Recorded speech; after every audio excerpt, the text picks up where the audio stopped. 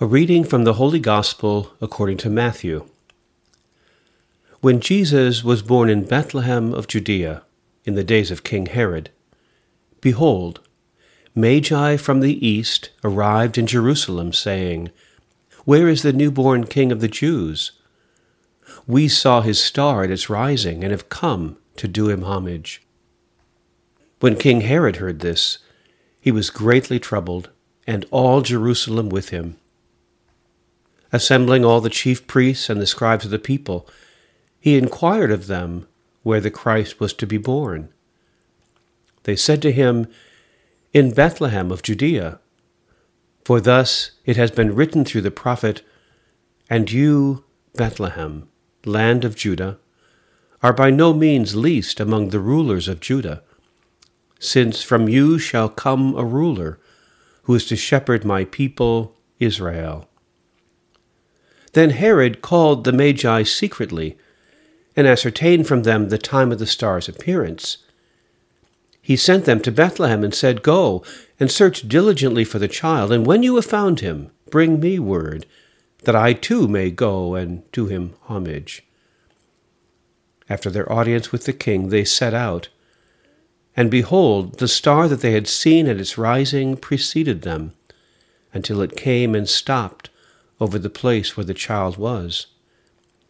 They were overjoyed at seeing the star, and on entering the house, they saw the child with Mary, his mother.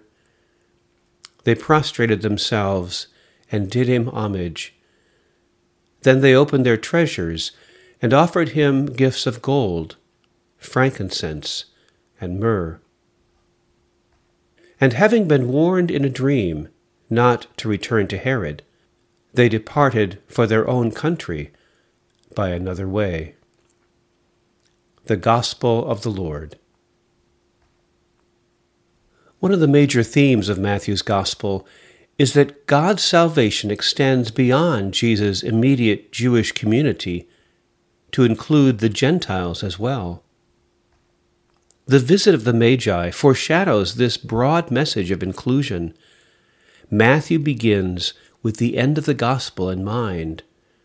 Go, make disciples of all nations. Despite the well-known carol, in Matthew's story of the Magi, there are only two kings, King Herod and Jesus, the rumored King of the Jews. In his infancy narrative, Matthew's gospel is contained in miniature. Like Hamlet, there is a play within the play. Two responses are made to the Messiah, even in his infancy and certainly in his ministry. Some will believe and embrace. Others will reject and of necessity seek to crush, even to execute. As the story unfolds, the Magi likely saved the life of Jesus, even at the risk of their own lives. Instead of returning to Herod, as promised, they returned to their own country by another way.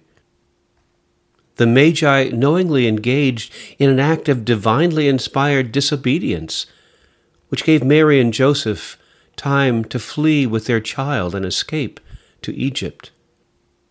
Matthew's theme here is the hiddenness of Christ, the small and often unnoticed ways God enters our lives, in epiphanies large and small. The sun rises in the east, so this represents the direction of new beginnings, of hope, arising in the face of darkness. The prophet Isaiah proclaimed, "Rise up in splendor, Jerusalem, your light has come, and the glory of the Lord shines upon you." This announcement is made not in the light, but while it was still dark. The first temple has been destroyed. Jerusalem is in ruins. But Isaiah recognizes the hope of something new being born. He goes on to say, "Then you shall be radiant at what you see. Your heart shall throb and overflow." When the Magi saw that the star had stopped over the place where the child was, they were overwhelmed with joy. but not Herod. When King Herod heard this, he was frightened, and all Jerusalem with him. King Herod is consumed by fear over the threat of the Messiah, a new and unknown element. In the verses that follow this episode, Herod slaughters all the male children under 2 years of age, which points ahead to another Herod, who will put Jesus to death on the cross. Matthew's Gospel is written near the end of the 1st century, after the destruction of the Second Temple.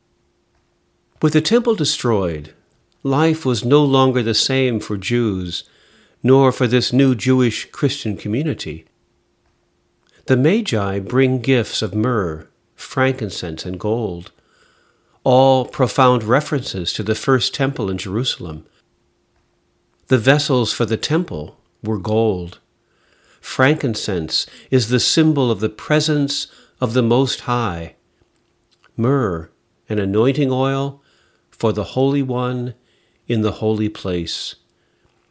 Matthew was symbolically transferring the great temple to the infant Jesus, the Messiah and emissary of the new inner temple.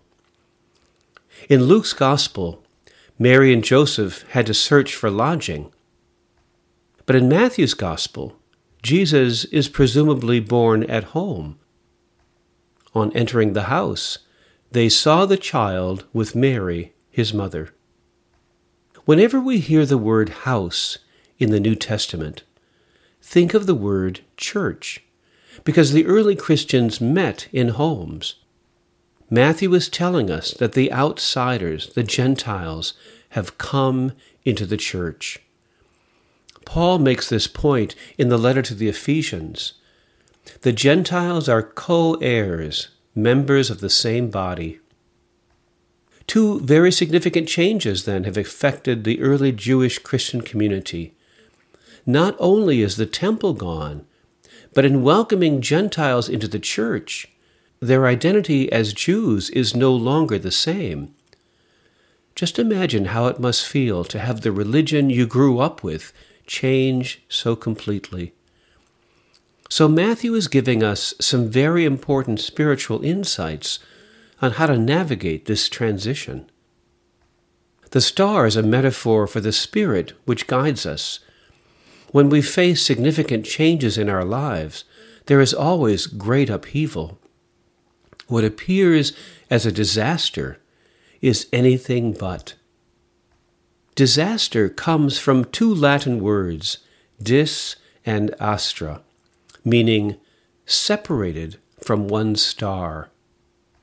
We face disaster when we are separated from our inner guiding spirit, separated from our deep inner wisdom. As Herod feared the threat of Jesus, he tried to protect the seat of his power. Similarly, our fears and ignorance encourage us to hold on to what we feel is secure in the face of the new life path being offered to us. The fears we feel at our personal new birth mirror the difficulties of Jesus' arrival.